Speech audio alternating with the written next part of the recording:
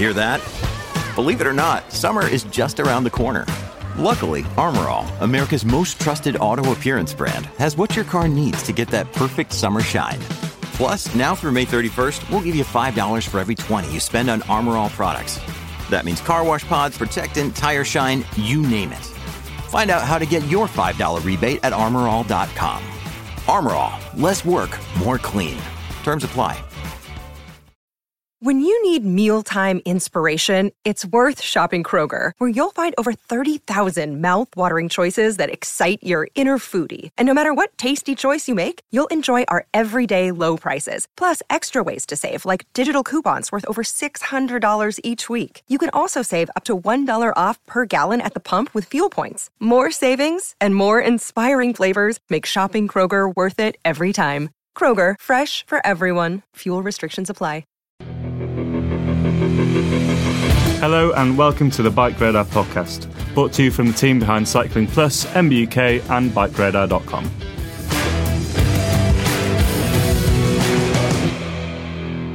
Hello and welcome to the Bike Radar podcast. I'm Tom Marvin, the technical editor at Bike Radar, and joining me today over the power of Microsoft Teams is Warren Roster. He's our senior road technical editor. How are you getting on today, Woz? I'm all good, thanks, mate. Yeah, all good. Surviving, yeah. You've been out on the bike today, is that right? Yes, I have. Yeah. It was a nice fun morning. I'm out riding the new 2021 version of Cairns Adventure e-gravel bike. I was impressed actually. It's a lot of fun. A lot of fun. You're saying that's a new one with the updated Fazua motor, is that right? It has, yeah. And they've made a few tweaks to the original design. They've like moved the controller, that's now flush fitted in the top tube, so it looks nice and cool. And yeah, they made a few tweaks to the spec and stuff. But it's a really impressive bike, and at a really good price too. So, compared to what else is out there, I'm looking forward to getting a lot more time out on it, to be honest. And are you in the middle of Bike of the Year testing? I know I am. I'm testing a lot of mountain bikes at the moment for April's Bike of the Year. You're doing the same on the road bikes? Yeah, I am. Yeah. It's an interesting year. What with the global shortages, price variances almost by the day, etc. But getting stuck into that as much as I can. Be really hitting that much heavier over the next couple of weeks. Trying to take myself offline of all my other duties and just ride bikes every day. I don't actually know it's a privilege, but not when it's raining every single day. No, not when it's raining every single day. Yeah. I think next year we should be looking at sponsorship from a detergent manufacturer or washing machine company. Yeah, Calgon maybe. Yeah. Happy days. Well, I'm sure a lot of our listeners do sort of know a bit of your background, but you're the technical editor on Cycling Plus and on Bike Radar, responsible for a lot of our road bike content. And how many years have you been testing bikes? Oh God, too long to think about, really. I've been involved in our business since the late 90s, and even though originally I was an art editor and a designer, I was always testing stuff as well. I kind of switched over full time to testing. I can't even remember when, but I roughly worked it out, and I've tested in excess of probably 2,500 bikes in the time I've been doing it. So I've been around a long time. I'm furniture now. 2,500 bikes. Without sort of, not in a sort of blowing trumpets way, probably makes you... There can't be many people globally who have ridden a wider range and a bigger number of different bikes than you. I'm sure a lot of engineers who are developing bikes for the big brands have probably ridden many, many iterations of their own bikes. But in terms of the breadth and width of number of different bikes, arguably there's probably not many people who've ridden more than you. Is that right? Probably not. There's a few guys that I know, sort of contemporaries of my kind of era that are probably up there with me. Strangely, there'll be all people that started off within our organisation, are now off in their own other little bits of the media. So, but no, probably not. Probably not at the kind of frequency that I'm doing it, I guess. I mean, that puts you in both an incredibly privileged position to be able to ride so many different things, but also, I guess, a slightly confusing position of having so many different irons in the fire. That, you know, how do you sort of work out what you do like and what you don't like, and how do you sort of remember all of these different bikes? There's a lot of information going on. There is, but I think, you know, if you look at like certain bikes, if you take something like the say Cannondale Sib 6 Evo, I think I've been on the launch of every generation of that bike, and so I've ridden every generation of that bike. So I've kind of seen in the way it's developed, the way where it's come from and where it's at now. Probably the same with the Synapse. Even like the Giant TCR, you know, which has been around since like '97, which is basically, I think, when I started. I think I've ridden every generation of TCR as well. So you get to sort of, I think, you know, once you've been and you've spoken to the people behind these things, and you've really had the time to ride and understand what people are about, you kind of start to understand the DNA of what these bikes are, you know, what they're aiming for, what they're trying to achieve. A lot of bikes have, they're almost like a, you can't say it's a personality, it's an animate object, but the personality of the people behind it comes through. You know, there are some of the Italian brands, like a Pinarello, always rides like a Pinarello. You take one from 10, 15 years ago to the ones today, and they have the same thing. They have the same feel. And I think the same's true, you know, the same's true of someone like Cannondale as well. You know, and even like the latest TCR, which is, you know, a work of engineering beauty, when you ride one of those against like one of the originals, like maybe the first composite TCR, there's something there. There's a correlation between the two. You know, there's you can feel that history. I mean, I think when you're testing anything, you almost have to park your own peccadillos, your own preference and everything. You have to put yourself in the mindset of who that bike's for. You know, it's like, you know, because I'll be testing everything from a Pro Tour bike to a £500 hybrid to ride to work on, you know. And I love that about the job. I love that you know, variance that we get. But you can't apply the same reasoning to a £500 hybrid to you would a, you know, £12,000 superbike.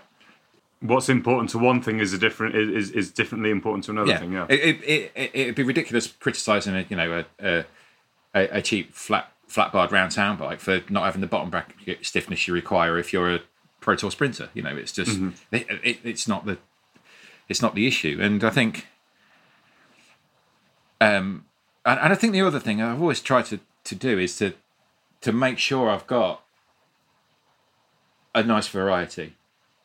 You know, I'm not one of those sort of people that can just go, right, you just one bike for everything. Even though I really like that kind of genre, that's that emerging genre. I like having bikes that are quite specific, because then you can ride them and sort of get into the mindset of the difference between an endurance bike, between a race bike, between an aero road bike or a gravel bike. You know, they don't all have to amalgamate into one. You know, one high performance thing. The high performance can mean some different things to different people. You know, so. It's nice having a bike that's very specialist at doing the right thing, and you use it for the right role. It's a case of the right tool for the job. I mean, you know, I think mountain bikers have understood that for a long time. You know, that it's just that absolute definition of having the right tool for the job. It's kind of, you know, there is something to be said for taking a bike out of its element. For, you know, sure. You know, I think that's some of the beauty of what I like about gravel is taking a bike beyond its capabilities or beyond its natural environment, because then more of the onus falls on you rather than what the bike can do, sort of thing. So it's like riding gravel bikes on sort of technical single track trails. You know, I love that. It's brilliant, but there's a whole sector of the kind of gravel riding world that wouldn't dream of doing that. It would be, why would you do that? To get a mountain bike. But I kind of like the almost the juxtaposition of it, I think. So makes it all fun. So I guess this sort of ties us into, you know, what we really wanted to talk about today. There's an article you wrote in Cycling Plus magazine, which as of, I think, the day that this podcast is going live is going to be a long read on Bike Radar. and also ties into a few comments we saw on a recent YouTube video on Bike Radar's YouTube channel. And it basically comes down to some pictures that people have seen of your garage, Warren, which is quite a sight to behold if you are on the nerdier end of cycling. So do you want to just paint us a quick picture of at least your main garage? Yes, I mean that's the actual thing. Is I have two garages. Mm-hmm. We've only seen one in publication because the other one, which is quite hard to get into, it's so full. Going back to even when we moved into this house, when we were looking to move, to buy a bigger place and everything, my wife had Laura. She just had like these things that she was looking for, nice garden, conservatory, nice kitchen, blah blah blah. Because we were moving from a flat, and I was going, I need storage space for my bikes. That was my priority. If it had been left to me, I would have bought a warehouse and we'd be sleeping in the shed on the annex of it, sort of thing. So yeah, to be honest, Tom, mate, I would say I've probably got a problem in that. Right. I kind of collect all these bikes. I never really get rid of any. And I sort of end up with these bigger emotional attachments to lots of them. All the bikes that I still own, and I still ride them all. None of them have been mothballed or anything. There's something about them that made me want to keep hold of them. And I think, going back to how many bikes I test, I probably, in any given year, I'd probably say there might be 10-20% of the bikes that I've ridden and I've tested that I think, God, I'd like this. Wow. This I could really do with in my life. And so I think I'm quite restrained. Laura thinks I'm insane. Her thing is, we can only ever ride one bike, and I'm going, I'm missing the point.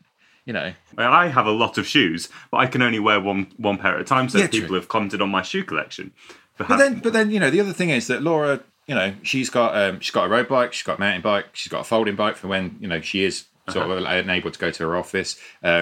She's got an e-bike with a basket on the front, so we can go out and do the shopping. So she's complaining at me, but she's got 4 bikes. And how many have you got, Warren? I don't. You don't know, do you? It's between 25 and 30, depending on state of build, if you know what I mean. Okay.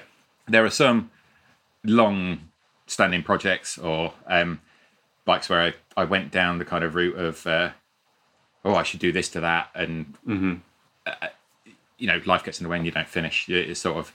So, I mean, that's probably more my other garage that you don't see. The garage that we've seen in the pictures, etc. That's kind of my live garage. So that's my own bikes that I ride a lot and test bikes and etc. And I must just say that it's very, very heavily alarmed. It's got a completely impenetrable door, and my bedroom is just above it. So. And we're not going to release whereabouts you live either. Yes, one of the things that I actually, I mean, knowing you, it didn't actually surprise me. But I guess as if I didn't know you, one of the things that surprised me when I saw the range of bikes was actually the range of bikes in there. It's not just skinny tired or gravel bikes with drop bars. There's some really interesting mountain bikes in there. There's some. You were saying there's a dirt jump bike in there. There's a huge range of bikes in there.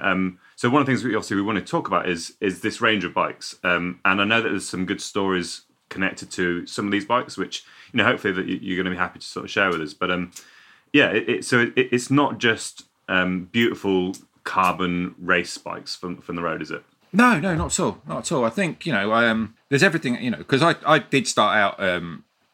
I was on the mountain bike side of things. That's effectively why I got into the media. Because when I was at college or even prior to that, mountain biking was my thing. Competed and just enjoyed it so much. But then kind of got more and more into the road side of things, and it was more the convenience of road really that kind of I could step outside my front door and I was doing it.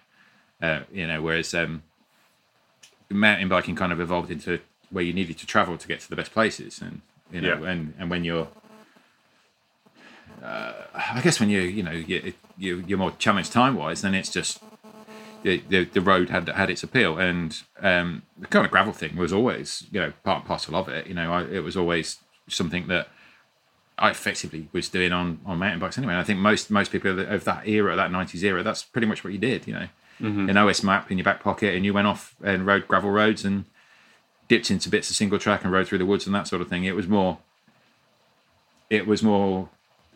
closer to orienteering than it was to jumping off stuff as it is today, kind of thing. So it's you kind of fall into those things. But yeah, I've got this huge variety of bikes. As I say, I've got that it's sort of one of those things that sets the precedent. I think the DMR Trailstar I've got is like it's a single digit frame number on it, so it's one of the very first that they made, and it's a bike that I got in on one of the now defunct mountain bike magazines I worked on, Total Mountain Bike.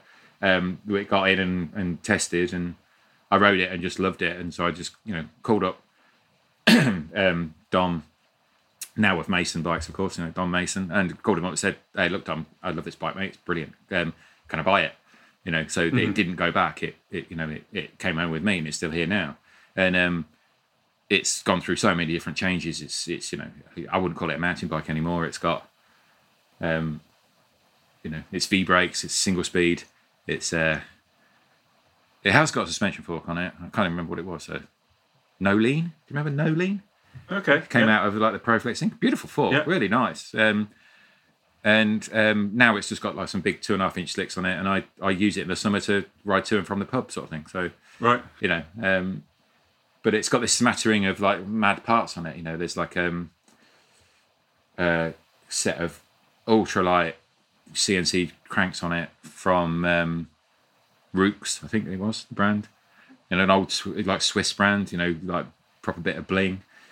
So there's things like that. There's the last bike that I was sort of raced on, which was a short, very very short wheelbase full suspension Isonic, with like 4.5-inch travel, but it's obviously it's 26-inch wheel, but you get that out today and put that alongside a modern mountain bike, and it's like, is that for children? Is that a BMX? It looks so ridiculously short. But I remember at the time riding it thinking, God, this thing's brilliant. It's so flickable, it's so chuckable, because it is tiny, and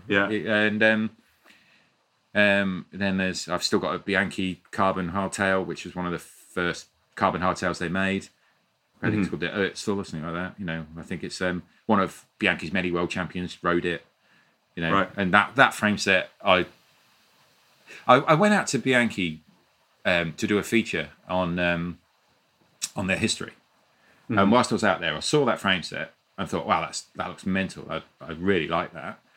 And was chatting with them, and they're going, oh yeah, we don't sell that one in the UK at the minute. And so I managed to, before we'd left, buy that frame set and fly home with it.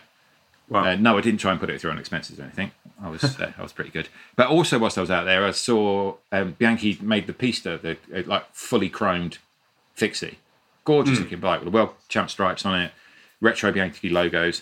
And I saw that there, and I went, my God, that thing's amazing. And was chatting to them again. Yeah, that's not one they bring into the UK. And I was kind of, why? That's mad. It's so pretty.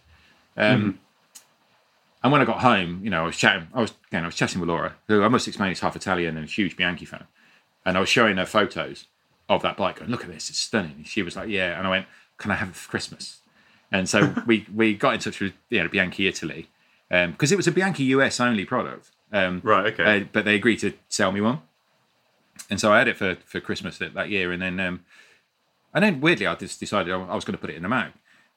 I almost like pushed Bianchi's buttons. And we got such a great response from it that then Bianchi started bringing it into the UK.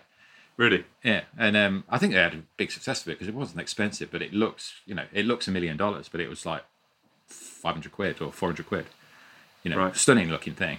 And I've still got that, so... I mean, how long ago was that? Is that quite a recent? That's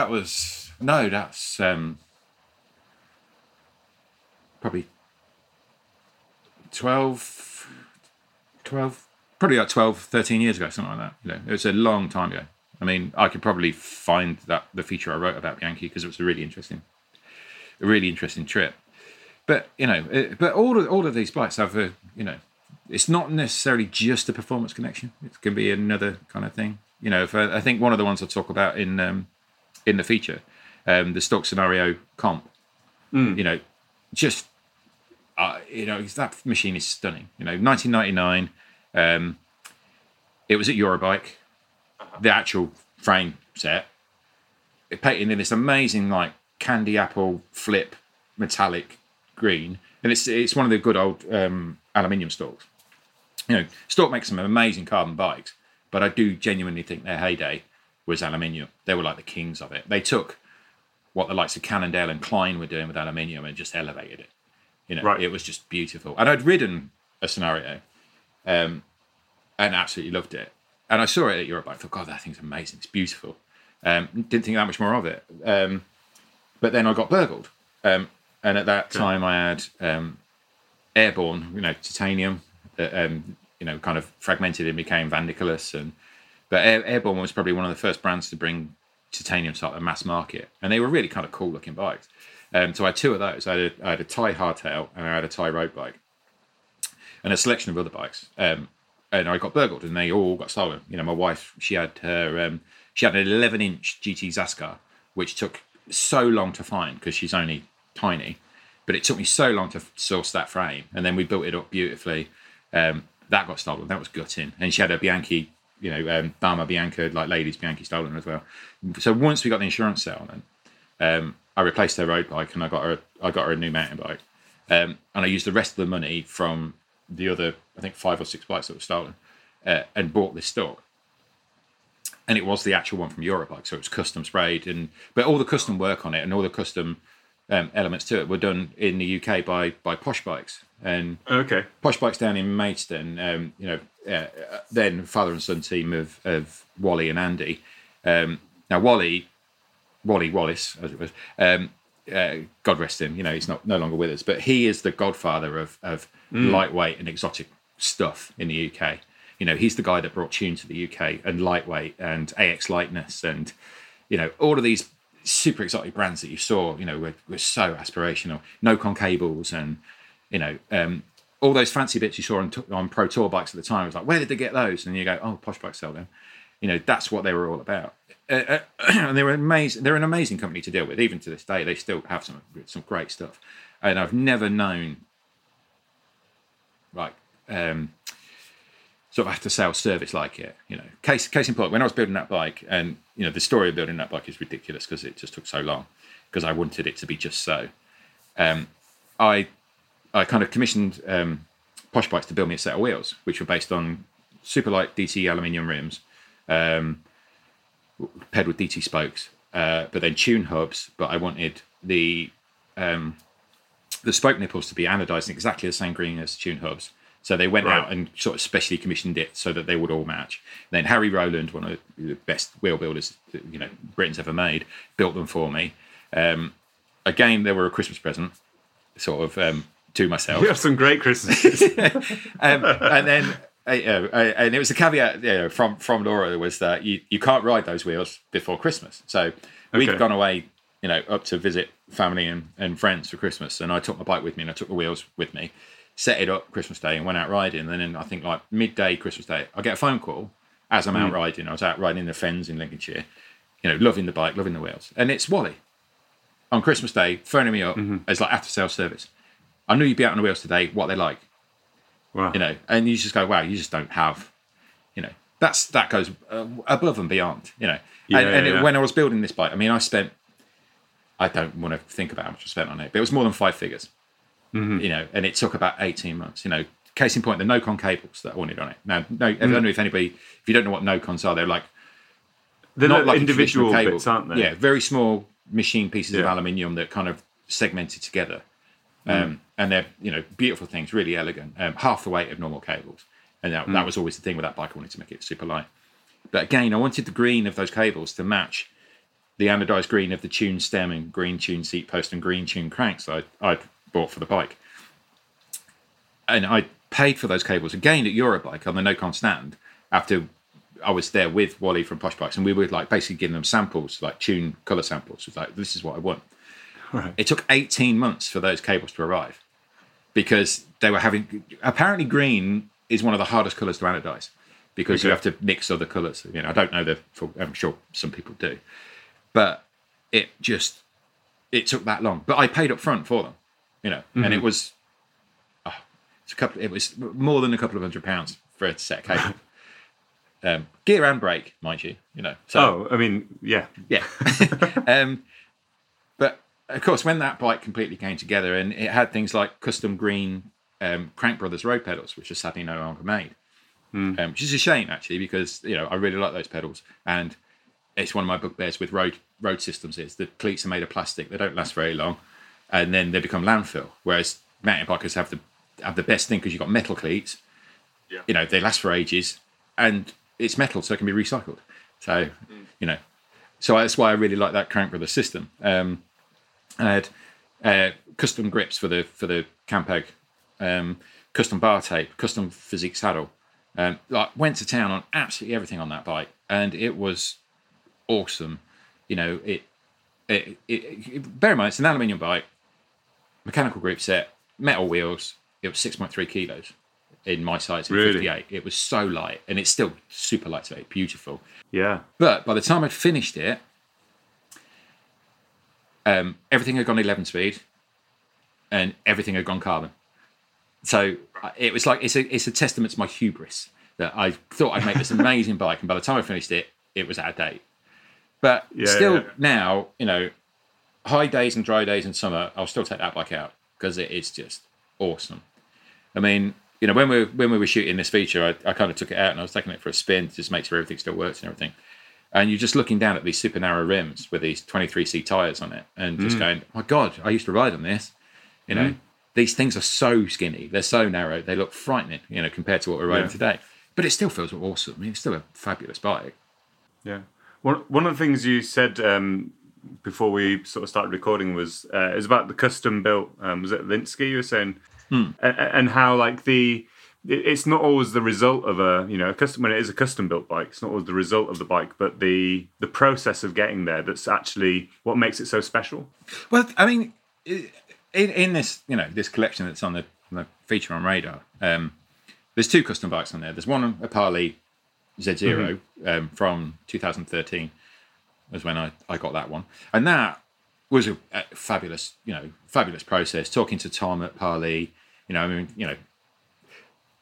transcontinental phone calls with him and chatting through the sort of thing that I wanted. And you know, the interesting thing with the Parley is that the geometry of that Parley is based on the stalk, right? Because I loved the way the stalk handled. So I kind of sent him, you know, old data sheets of the stalk and said, well, this is the sort of thing I'm looking for, and this is how I want it to ride, and this is how I want it to feel. And Parley is, you know, such masters of carbon fibre and that custom side of things that's exactly what they did with that bike. You know, even the colour of the Parley, which is kind of a metallic British racing green, was sort of a homage to the stalk. You know, it was all a similar thing. And so the experience with them was fantastic. You know, I went up to Bespoke, a shop in Farringdon in London, and did some retool fittings with them so we could work on the position that, you know, to get it right and send all that across to Parley. They built that bike. It's fabulous. It's absolutely stunning. Again, you know, ridiculously light, ridiculously fast. But then the kind of next custom project I did was with Linsky. You know, it turned into a feature in the magazine. And that I was talking with, Mark at Linsky, lots of phone conversations, lots of to and fro with kind of little sketches and things like that, because that Linsky is kind of based on two of their bikes. So I wanted the kind of the pro race sort of feel and handling, but I wanted generous clearances because I wanted it to be more of a bigger, all kind of rounder bike, you know, a sort of a cross between an endurance bike, a race bike, but a bit of gravel thrown in there as well. Because I just wanted it to be, I thought titanium was the sort of bike that would last for life. So I want it to be as versatile as possible. And the process of dealing with Linsky was just fantastic, absolutely, because nothing was too much to ask. You know, because I would say, right, well, I'd like the fork off, you know, the disc fork off your cross bike. But I'd like the head tube from the pro race, and then I want the broader rear end coming from your kind of gravel platform. But then I'd like it with this kind of geometry. And can you chuck in helix tubes? Not for any reason. I just think they look cool. You know, that kind of twisted tube. And everything I asked, they just went, yeah, we can do that. It was the Right. most wonderful thing. And even down to, when I was doodling on the phone to Mark about possibly painting it, and I know some people think painting Sanium sacrilege, but I kind of thought, well, and so I kind of sketched out this kind of almost like zebra pattern, this kind of concentric black and white circles that faded into the Sanium. And I just, I was literally sketching this with a biro as I was, sitting at my desk, chatting away. And then I said, hang on, Mark. And I took a photo of it and emailed it to him. I said, I kind of like it to look like this. And he went, yeah, we can do that. That looks really cool. He said, but do you mind if we put Linsky on it? And I went, oh, yeah, of course. He assumed that I just wanted this paint job and not to say what make it was. I said, no, of course we can do that. And, they shipped it off to one of the best Harley-Davidson painters in Tennessee to get it custom painted. And, and then I did fabulous opportunity to go out to Linsky and do a feature about them, to actually go and pick the bike up and go riding it in their homeland sort of thing. And then when you get to Linsky, and then I'm chatting with Mark, and then I meet Mark's brother, who is the kind of the engineer who draws up all the drawings. Mm-hmm. So he's the guy that sketched out my idea and made it work. Mm-hmm. And then we walk onto the factory floor, and it's their uncle is the guy that cuts and miters the tubes, and then I go over and watch them welding. And the chief welder, the best welder in the building, is Mark's brother's ex-wife. And, right. and then you walk back inside and you go into the main office and sit down and have a coffee and chatting about everything. And this lady comes in and Mark goes, "Oh, meet this is my mum." And I was like, "Oh right, she's the company accountant." So it's this family business, and it's like, yeah. And after spending like a week with them, you just get this incredible kind of emotional connection with these people. You sort of go, "Well, what a nice place, what a great brand, what what great people," and so you end up with this connection with the bike. And I got the bike, back. I was back riding it in the UK, and I absolutely love it. But if you could go out and probably buy something off the shelf that would be superior, it would be lighter, it would do everything that little bit better. But I always think the thing with custom, and I'm a big advocate of custom bikes, not because everybody needs something bespoke and everybody needs something that's exactly measured for them. It's not about that. It's that journey. I think the idea of a custom bike is it's not about the destination, it's about the journey. And once you've made that journey and you've got that bike at the end of it, you're so attached to it, and you're so, you're just. It's such a part of your life that you just want to keep it. You just want to, you want to cherish it. Whereas I think if you've just gone out and bought something, you might think in a couple of years' time, well, it's probably time to move that on.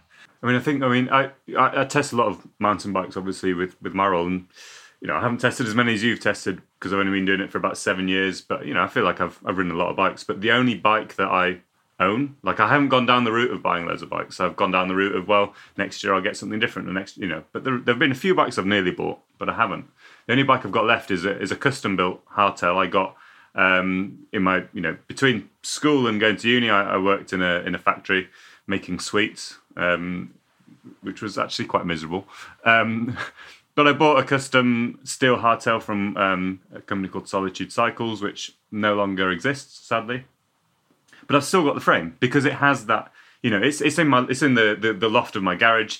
It doesn't, it's like, I guess, a bit like your Stork. By the time I finished it, it was basically out of date. It's 26-inch wheels, had a straight steerer, didn't have dropper routing, didn't have a seat post size big enough for a dropper. So it was almost like, immediately out of date. But it still had that love for it. Yeah. One of the other sort of things we sort of briefly touched on earlier on was, a lot of these bikes that you've been talking about that you have in the garage, they all sound like super fancy. You've got your Storks, you've got your Linkskis, you've got, wheels from Posh Bikes, all this sort of stuff. But you also mentioned the Cannondale Synapse, and you've got a non-high mod Synapse. Yeah, that's it's the Cannondale Synapse 5 from 2014.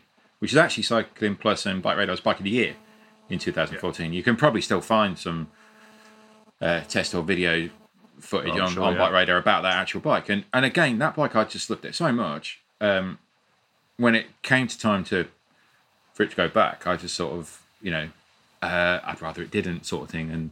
And I ended up sort of upgrading every element of it. So, I put a carbon post on it. I put an expensive saddle on it. I put a an FSA K-Wing bar in it, which is probably my favourite bar of all time. I've got a K-Wing on the Linsky. I've got a K-Wing on the Stork. I've got a K-Wing. Well, I've got the new version of the K-Wing on my TCR. So it's like one of my all-time favourite parts. So that's on it. It's got the carbon FSA stem to match. But I did all this to it, but I never changed it from being Shimano 10-speed 105. So I ended up with like the most expensive 105 bike in the world. I mean, only when Shimano released the last mechanical Dura Race, 9100, did I change from 105, because basically I didn't have another bike that I could put the mechanical Dura Race on. I almost felt guilty for dropping the 105, but I had lots of shall we say sort of heated conversations with some of the engineers at Cannondale about that bike, because I love it. And again, it's a rim brake bike as well, as is my Parley, as is my Stork. So so I'm still a fan of rim brakes in their place. I don't think they offer any performance advantage over disc, but I wouldn't discount them. And I love that Cannondale. It's just so plushly comfortable. It's just such a lovely bike. But my argument to Cannondale was, this is the best Synapse, because it was the standard carbon, a little bit heavier, incredibly comfortable, just so beautifully shock absorbent and so comfortable. It was such a lovely, lovely ride. But then when I tested the higher models, the high mods, which use that, a lot more high modulus carbon, I went, well, they've ruined this bike. This is too stiff. This is race bike stiff. This is race bike hard. That's not what the Synapse is about. The Synapse should be the bike that you can ride for 8 or 9 hours and still sort of feel fresh enough to stand at the bar once you finish the 8 or 9 hour ride. On a high mod, you just want to go and lie down in a dark room, and so I had these kind of shall we say spirited conversations with some of the guys at Cannondale about it. But they're brilliant engineers, but I was right. And is that maybe a bit of a lesson then? Like, it's always easy to look for those, I must get the high mod if I can just afford like the lower spec high mod instead of the higher spec. Actually, I've had this discussion with Rob Weaver about some of the test bikes going into Bikeedia. You can get a carbon version of this bike with a lower spec, but really you should get the aluminium version. Is that the lesson to sort of learn? I think so, definitely. I think I wouldn't want to pick on Cannondale no. in particular, but I would say the sort of money that you could spend on a CAD 13 at the kind of Ultegra 105 level, I think you're better placed buying a CAD 13 than you would be buying the lowest level Evo. The CAD 13 is just better, lighter in every respect. Obviously it can't match the Evos once you rise up that kind of value, that kind of price channel. But I think I think that's always the best way to go. Because you have to sort of think, well, what to buy the biggest and fanciest frame, am I compromising absolutely everything else? So I'm going to end up spending much more in the long run to bring everything else up to the standard of that frame. And sometimes, the thing, case in point with that Synapse, is for its purpose, which goes back to what I was saying at the start, for its aim, what they aim that bike to do, that's the best iteration of it. Well, let's think about going forward. I mean, you're not hanging your boots up yet. You've got plenty of years left, I'm sure, of testing bikes. Do you need to get a third garage? Oh God, I don't even want to think about it. We were talking about it, possibly putting an extension on the house. Laura's talking about it because she'd sort of convert the loft into a space to put the rest of my junk, and improve the kitchen and improve the bathroom sort of thing. Whereas I'm just thinking, very understanding. I'm thinking 2-floor garage, Absolutely, garage with a mezzanine level, So, but yeah, I mean, I guess at some point I am going to have to move some. And to be fair, there are bikes that I've loved in the past that I have moved on.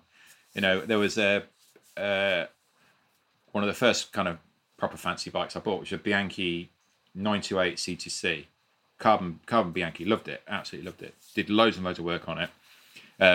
But it had kind of become kind of my second or third tier bike as it was. And I went out to Australia to visit my brother.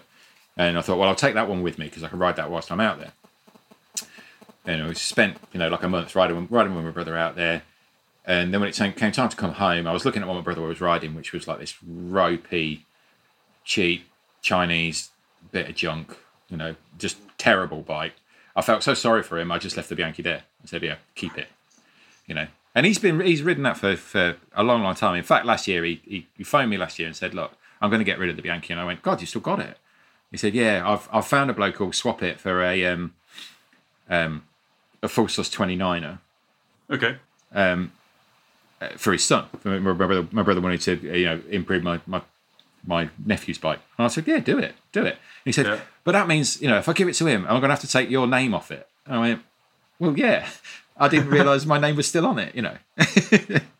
And so yeah, that's, that bike's been illegally exported to Australia.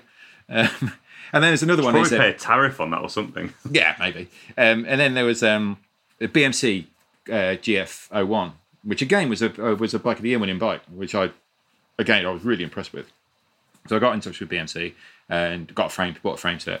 And I rode that and kind of built that up really well. I think by the time I kind of finished, it had some nice carbon wheels on it, Ultegra Di2.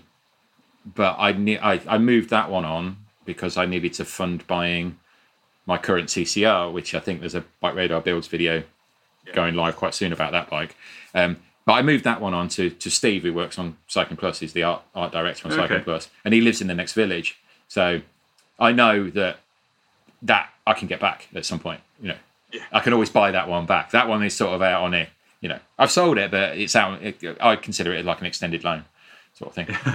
It would just cost me to bring it back to the fold. Like one of those pawn shops. Yeah. I'm like cash converters. Yeah. There you are. Yeah. Well, before we wrap up, is there anything that's sort of caught your eye in your current test fleet? The bikes that you are riding at the moment for CP, anything? Yeah, I mean, there's a variety. I mean, one of my biggest regrets is that I never got a Cannondale Super 6 Evo, the previous generation, the super light round tube, the disc model. I loved that, absolutely loved that bike, and I still to this day can't work out why I never bit the bullet and got one. And I do love the new one as well. So that's kind of on my radar. The new TCR sort of takes, my favourite bike of the minute, my bikes I own. It takes it from 10 and pushes it up to like 12. It's an awesome thing. I can't really justify it because all I'd be doing would be saving, a couple of 100 grams and according to official wind tunnel data, a few watts or whatever, but I don't really care about that. So that's always tempting. But actually recently, and it's a bit left field because I do have quite a few gravel bikes already. I've got my Cannondale Slate. I've got a GT Grade as a long-termer, which again is custom built with GRX Di2, and I love that bike. That won't be leaving me.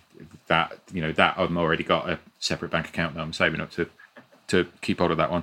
But recently I just did Ragley's new Trig, which is a kind of sub £2,000 steel gravel bike, and it's a riot. It's so much fun. It's a gravel bike that's been inspired by Ragley. So it's inspired by mountain bikers, and it's got everything going for it. It's just it just inspires you to just bad behaviour. It's properly fun bike to ride. I was going out when I was testing it. I was going out, heading out onto. I live near Salisbury Plain, so I was out riding on the plane and everything. But on both my outbound journey and my inbound journey, I would swing by the next town because there's a BMX track and just do a few laps of the BMX track on it because it's just so much fun. So I'm already sort of, drawing my fingers and thinking, well, I could get a Trig frame set and then I could build it up kind of interesting and fun but I don't know how seeing as I've got the Slate, I've got a Grade, I've got a Kinesis Tripster ATR as a long-term bike at the moment, so I do effectively have three gravel bikes. I'm not sure how easily I can justify a fourth. I can justify it to myself. It's just I don't think I can justify it to the rest of the household, if you know what I mean. I'm sure your cats and dog really, they got a strong opinion on it. Yeah, probably. Yeah. Yeah. I mean, I think as long as the bikes don't encroach inside the house, then then I think I can get away with it. Then you say I can hide them, basically. There we go. Yeah. Great stuff. Well, yeah, I think we'll wrap it up there. But thank you, Woz. That's a real nice insight. And if you do want to see the inside of Warren's garage, then as I say, there's TCR bike build coming up on the Radar on YouTube channel. There's also you can get a quick peek at inside his saddlebag. That was on the YouTube channel. And then there's a couple of features that have gone up recently, including one today on Bike Radar concerning this, and of course in Cycling Plus magazine too. So yeah, you can feast your eyes on the cacophony of bikes inside Warren's garage, which is excessive. But yeah, thank you very much, Warren. That was great. No worries, mate. And we'll catch you next time. And don't forget to subscribe to the Bike Radar podcast as well, wherever you get them. There's a new podcast every Monday. All right, thanks very much. Cheers. Thank you for listening to the Bike Radar podcast. If you want any more information on what we've been talking about or more news and views on cycling, check out bikeradar.com.